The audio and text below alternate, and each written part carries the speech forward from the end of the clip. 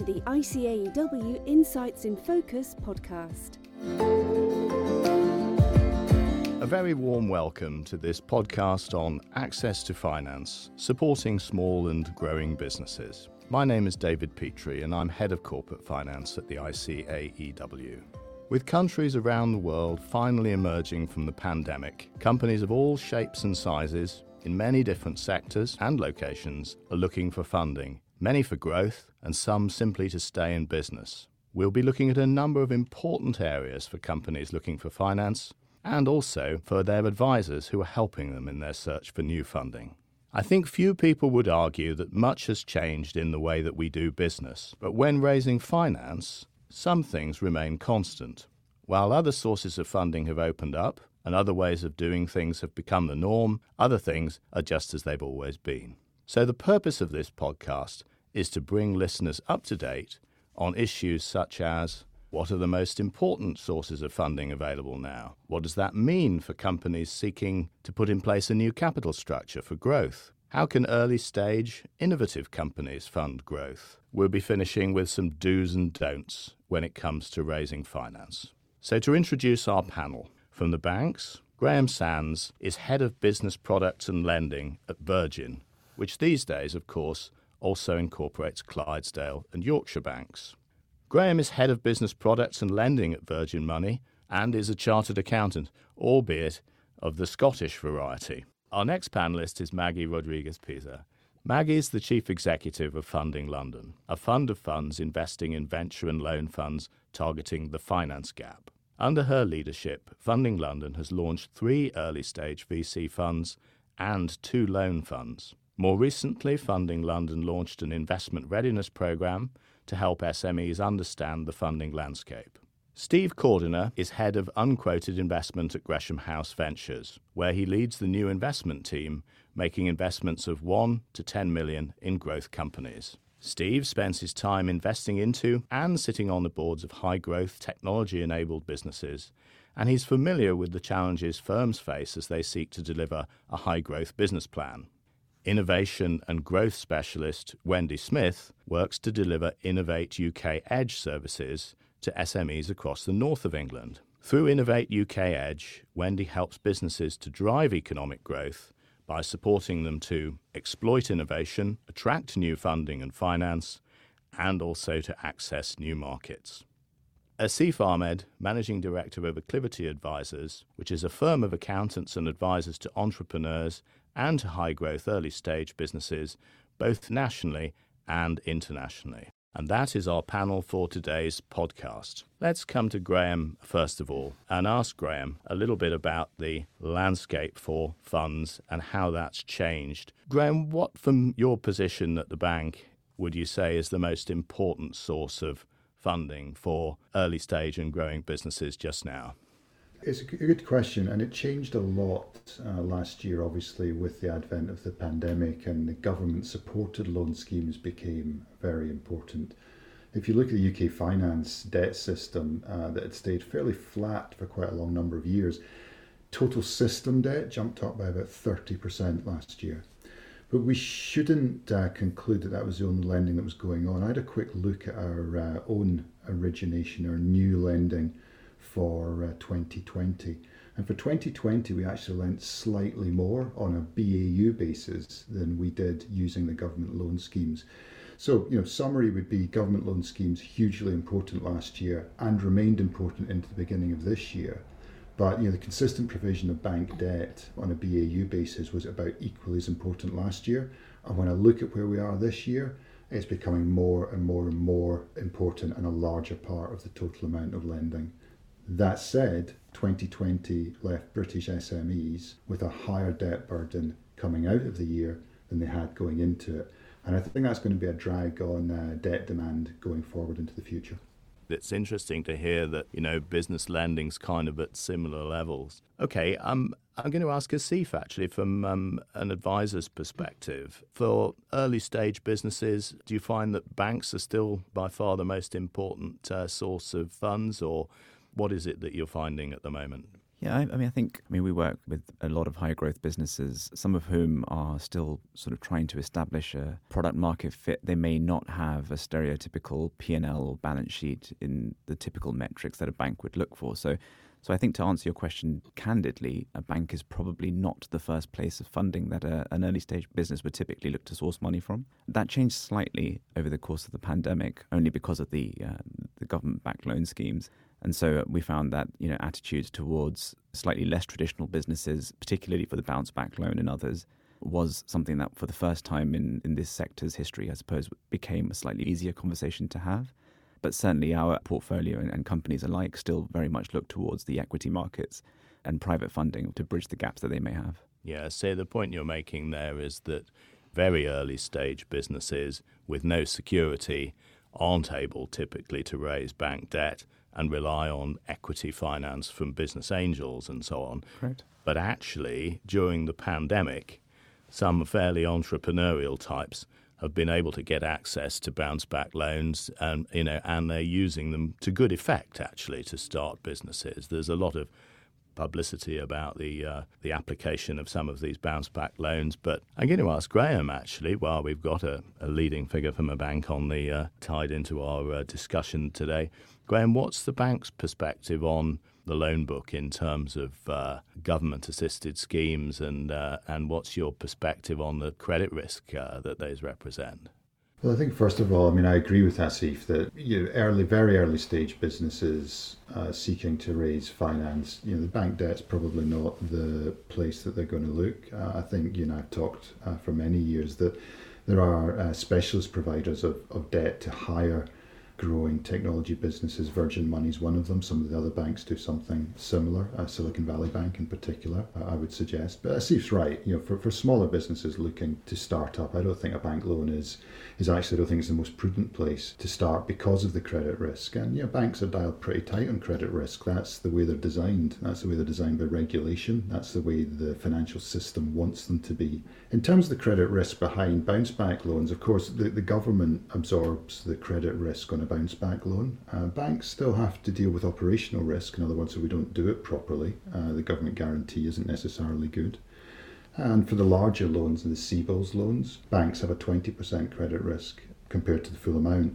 That doesn't sound like much, but banks aren't designed to even take 20% losses on all their loans. So there's still credit risk appraisal for the CBILS loans. But for the BBLS loans, bounce back loans, those were designed explicitly by HM Treasury to be largely fraud aside, to be a self-certified loan, and Treasury picks up the credit risk. The good news, David, is that from what we can see, the sort of scare stories last summer and autumn of 60% losses on those bounce back loans, those do look like they're scare stories. Too soon to tell the exact credit losses on those loans, but nothing like 60% or even remotely approaching it. So that's a really good news story, not just for the Chancellor of the Exchequer, but I think a really good news story for the British economy, because it says those businesses are a lot stronger than anyone thought they were. Maggie, I know that around the country there are various specialist loan funds established to help early stage businesses that may not have access to finance in the way that Graham and Asif have just explained. Could you talk a little bit about what is available to businesses seeking debt funding at that stage in their development? So my organisation, Funding London, is focused on helping SMEs that are based in London. However, there are very similar organisations like ourselves around the country, including the funds for the Midlands Engine, the Northern Powerhouse and Cornwall. And these funds are designed to help smaller businesses that won't necessarily have access to bank debt, either because they just don't have the track record that is necessary or because they are still quite early in their journey and it's not necessarily appropriate for them to have a bank loan. And so we have established loan funds that are looking to assist those businesses that are on a clear growth trajectory where there may or may not be some equity funding already, but where we can see that there is an ability to service a smaller loan. So in the case of Funding London, we are lending up to £1.5 million to these businesses to support a growth strategy. And there are similar products, as I mentioned, around the country. Let me ask Wendy Smith the same question about funding for early stage and innovative companies. How can you help them? Well, we're in a very similar position to ASIF, where the businesses are very early stage and predominantly the banks aren't the normal access point for those types of businesses. There are a range of other funding options, and we're talking to businesses that are using such things as crowdfunding, Innovate UK grants, but also their loans and the Northern Powerhouse access to loans as well as investment funding too. Now, the process of applying for grants isn't necessarily straightforward. What advice would you give companies, Wendy, that are really looking to raise grant funding? Well, it's quite a dark art, I believe, the grant funding application. And I've actually just come off a meeting where we were discussing that the competition for grants is really, really high now. And that has been a result predominantly of the pandemic and the fact that a lot of funding went into Innovate UK Smart grants, for example, last year. And now there's a lot of competition to win those grants. So you really need to understand what it is that the deciders of the competitions are looking for before putting a lot of time and effort into the application process, because the chances are really, really quite low about being successful, because the companies that are going into these competitions are multiple now and have increased significantly. There are other grants out there, and organisations such as myself will help you identify those grants in your areas of application that you're looking for, so to perhaps better ring fence what it is and your chances of winning that. So I think you need to really have a good think about whether grants is the best type of funding for your project. So thinking carefully about how you set out your proposition and also understanding the rules by which the grants are allocated is really key, as well as it sounds like getting expert advice. Absolutely. Really read what it says in the criteria for the grant. Don't try and shoehorn your project into it. You really need to make sure that you're meeting all the criteria that they've stipulated to get the best chance of winning. And if you don't, then you was probably better spending your time looking for the funding elsewhere. All right, let's come on to consider now slightly larger businesses seeking equity funding. So we're talking here about a sort of check from, say, 1 million up to 10 million in terms of equity. These are businesses that have probably already had some business angel support. So I'm going to ask Steve now if he could talk a little bit about the types of businesses that at Gresham you're particularly interested in supporting. And what is it about an application or a business plan that would particularly impress you and make you say, out of, say, a pile of 100, this is one that we really want to support? We invest very much into software and technology companies, sitting in areas that we see long-term structural growth. So areas such as e-commerce, healthcare, financial services, and other areas where we see the increasing use of technology, which is going to be a fundamental longer-term trend. So that can be things like use of the cloud, use of automation technologies. When we are meeting companies and appraising investment opportunities, we very much focus on sound fundamentals. So at the point we are investing, we will typically want to see that the company has demonstrated a degree of product market fit. So we typically aren't getting involved when a company is first starting out or wanting to prove that there is some demand for their product. We will typically start to get involved when maybe they've sold £1 million worth of sales and have a clearer view as to what market they're targeting, why their customers need their products. And then we really spend time wanting to help work out how we can accelerate the growth of those businesses. What we often see, however, is in those early days for some companies, they're very much focused on sales and revenue. They're often not thinking through the unit economics of their business and their business model. And that's where we try and add a lot of help, really, in terms of where should companies focus, how should they execute, and really stepping back to have confidence that these businesses, as they grow, will make money. You're listening to the ICAEW Insights in Focus podcast. Maggie, what would you say, perhaps to build on the points that Steve's just been making about business models and so on? Are there particular sectors that equity funds are particularly interested in supporting? And alternatively, are there some things where you'd think, we really need to work out how this business, what it needs to do, what we'd like to see it do to get itself ready to take equity investment? I think the sectors that Steve has mentioned are sectors that are really important for the UK, and therefore we see those sectors as very, very attractive in terms of their ability to generate growth, especially the point about enabling business models to be more efficient with the use of technology and artificial intelligence. It's something that we have seen grown in the past few years, and I'm sure will continue. Another sector that I think is incredibly important now is net zero technologies, or what we in our business call, at Funding London, we call the circular economy, where there is an impetus to design products to be recycled from the start. And that is an area that at Funding London we're very focused on making sure we're helping to grow. Thank you, Maggie. Graham, from a bank's perspective, can I ask you that question? What's the most useful thing that you would say to a customer you really want to get your accountant to help you with that? I think from a bank's perspective, it's quite an important question, David, because unlike the equity providers we've heard from, who are very, very close to a small number of businesses, we're a little less close to a larger number of businesses, and we are quite reliant on the financial information to make decisions. It sometimes surprises customers, but it probably ought not to.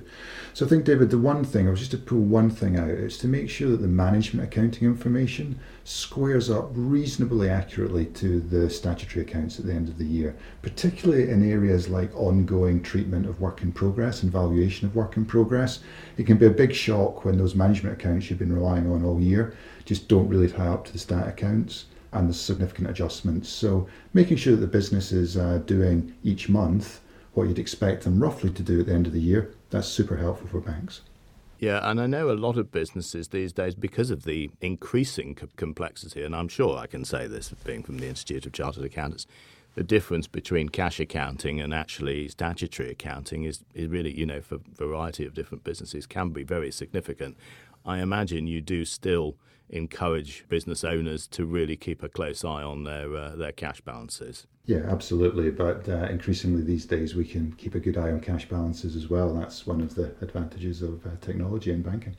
So it's a great deal easier, I suppose, than it used to be. That is one of those great advantages. And but it's very interesting to hear you say you do want everything to tally, because no surprises is still pretty important. Let me ask Asif the same question, actually. As an advisor to companies raising finance, what do you find is sometimes the most useful advice that you think you've given to a client? So I think the slight nuance between preparing for equity finance as opposed to bank debt is that it's less pro forma driven. So, because there are less, I suppose, tangible metrics to put into a pro forma as you may be able to put in for a bank application. So actually, whereas sort of accrual-based cash accounting is actually quite relevant for statutory accounts and to make sure that it complies with what a bank is wanting to see, actually a lot of the metrics that translate into momentum and things that a venture capitalist might be looking for may not translate that well through accrual accounting. So a lot of the time it's helping the client bridge and triangulate effectively the difference between what it is that will display momentum, how that tallies with the management accounts, and what ultimately will end up in the statutory accounts. And all of that sort of goes through what we sort of call a process of growing up, where a company needs to not only understand its financials internally, but they need to be able to translate externally. And ultimately, all of those processes, we sort of put a virtual aim to ensure that a due diligence process by an external venture capitalist shouldn't tell you something about your business that you didn't already know. And for some early stage businesses, that actually can take some work.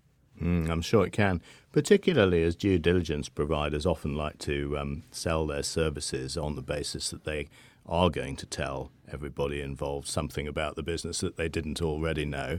Steve, would you agree with Asif on this? And perhaps you'd just pick up one or two other points there in terms of some of the things that you have seen accountants do for some of the businesses that you might be thinking of supporting and think, that was really useful. That helped us make a decision about backing that business. I would echo the comments that have been made so far. When we meet businesses that are looking to raise equity from us, something we really do look for are those businesses that have good quality information ready and to hand. And that's not just a set of management accounts, it'll also be a suite of KPIs on the areas of the business that really matter. Now that's important to us, and actually what we tend to find is in the first year after we invest, we spend a huge amount of time making sure the business is really in control of itself. That means it can understand the changes it's going through. It can understand in detail, what's happening in the business, be that in terms of how efficient their spend on marketing is, what's happening in different social channels, just really, really being in control. And we deeply believe that good quality MI, good quality finance functions is vital to any business that's got a lot of ambition to grow. The types of areas we often see companies that will get further support, in particular during an equity round and also after the event, will be not just in terms of the reporting and filing and tax areas that we might often see to get the information together, but often it's in terms of areas such as which financial systems to implement, or if a company is going to look to internationalize, what does that mean in terms of which state in the US to open up into, or how to deal with those types of challenges. That is something which is rather unusual, I think, now, from the point of view of younger, high-growth companies tend to internationalize earlier and have the types of problems that many companies maybe 10 or 15 years ago wouldn't face as frequently. So, Wendy, we talked in passing about funding for early-stage innovative businesses, but we didn't really get round to defining what we mean by an innovative business. How would you define it, and what can they do to ensure that application for funding is successful? Well, business innovation can include and encompass new ideas, process, products or services to improve the core business and encourage growth. So we're looking at a whole range of sectors that are being innovative in their approach to growth. They could be new products for themselves or new products to then commercialise and sell across all the different range of sectors. So if you're looking at R&D tax credits, those are the sorts of products that you would see were being innovative. Going out to investors and getting yourself pitch ready to demonstrate what it is about your product or service that is being innovative and is going to grow exponentially is key. And I think it's really important that the accountants in the audience would recognise that introducing their client base, especially the SMEs, to organisations such as Innovate UK Edge, which is fully funded by Innovate UK, to help any innovative SME on their growth platform would be a really good way that they could go forward in getting them pitch ready and giving them coaching on grants and market research and how best they can prepare themselves for going out and growing. And Asifa, you might want to come in here and talk a little bit about how companies can prepare for this early stage investment, perhaps from business angels and perhaps from grants, and really ideally from a combination of the two. Sure. So actually, it's interestingly, we deal with this definition obscurity around exactly what innovation means, even in our job, mainly because I think to the average person, innovation means doing something faster, better, cheaper than it's been done before. And most people can rally around that as a pretty good definition for what innovation means. But what's interesting is in the grant providers, as well as HMRC from an R&D tax credit perspective, they've hard-coded almost what innovation means in order for companies to be eligible. And so part of the preparation that we often find we are providing for companies is sort of differentiating between innovation because it is faster, better, cheaper, versus innovation in accordance with the definitions that have been highlighted by HMRC and Innovate UK. And to touch on that lightly, HMRC, for example, suggests that innovation is only something where a technical uncertainty has been overcome. So you may well be, selling widgets faster than they've ever been sold before, but if it's not solving a technical uncertainty, it wouldn't qualify for innovation via an R&D tax credit. So that's a bit of a sort of nuanced preparation, I'd say, that accountants need to help with. And much can depend, I guess, on getting professional advice on exactly how you set out your case to HMRC. That's the trick there, isn't it, with these R&D tax credits? That you are often, in fact, almost always doing something slightly different, And it's all about making sure that that is appreciated at the other end of the assessment process. Yeah, and I think sometimes that can be difficult to stomach for some companies because, for all intents and purposes, they believe they're innovative, but sometimes it doesn't translate into what's available for grant funding. If their customers think what they're doing is innovative, though, they'll buy the products or services, so that'll add to cash flow. So hopefully that will solve the problem in a slightly different way. All right, I'm going to ask the panel now if we could have perhaps one thing that they'd like to see businesses doing well when they're raising external finance, and something that they may have seen, anonymised if necessary, which they would really recommend a company doesn't do when it's seeking external funding. I'm going to go to Graham first as the bank manager. What should customers do, and what should they really not do? Look, not one for the long term, but one for right now when you're raising money is go check, given all the disruption there's been over the last year and a half, go check your supply chain still works the way you think it does, and still check that the cash generation of your business and the phasing of that still works the way it does. Because, I think the point you made earlier is right. One of the best sources of finance is internally generated cash. It's not the most fashionable, and it's not the only source, and to grow very quickly it can't be the only source. But go check how your cash works in your business, and we've got some particular concerns right now around about supply chain disruption. So go check that, I would say, as a short-term, post-pandemic finance raising tip. In terms of what not to do, I think businesses that don't have a very clear encapsulation of why they have a right to win and why they're better than the competition, and strangely there seems to be a lot of those, are really going to struggle to raise, certainly equity finance. I think you need to be able to snappily and punchily tell people why you do what you do better and what hard problems you've solved for your customers in the market. Graham, just to push you a bit further on that, could you give us an example maybe of the type of thing that you're describing there? Well, we've seen quite substantial disruption in supply chains over the last 6 months. So whether that's the cost of containers suddenly leaping up and people not having forecast for that, or we're beginning to see things like increased labour costs, particularly in the care sector. Those are coming through quite strongly.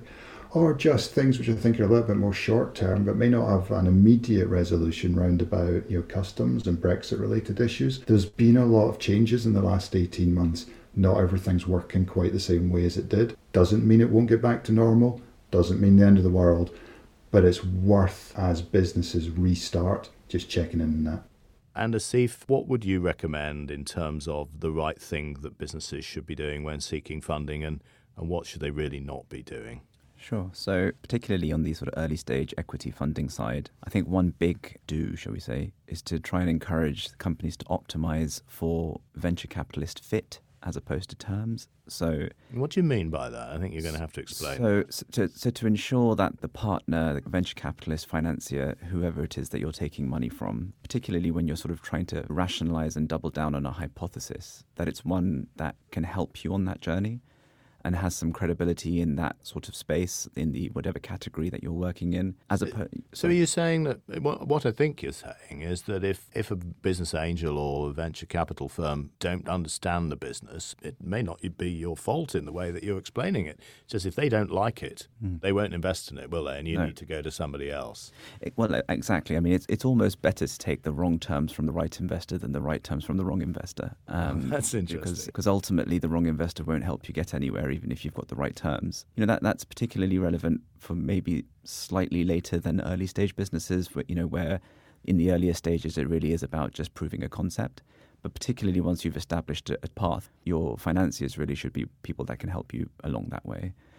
And then a big don't for me really is to make sure funding and equity financing isn't left too late. And it's always, I suppose, easier to fix the roof whilst the sun is shining. And I think businesses often make a lot of sort of inexcusable errors when sort of desperation creeps into funding. And so it's always better to, always have your finger on the pulse in terms of what the capital requirements are of the business so that you can plan your processes accordingly.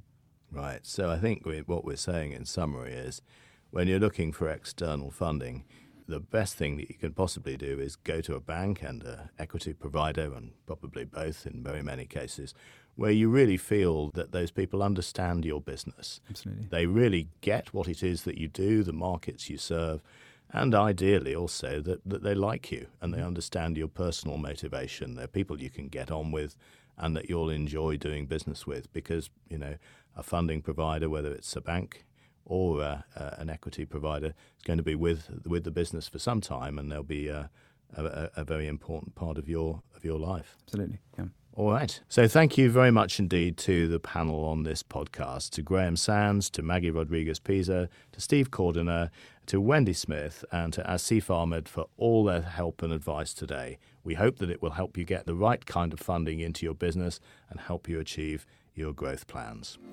We hope you enjoyed this episode. If you want to hear more from ICAEW, subscribe on Apple Podcasts, Spotify, or wherever you get your podcasts.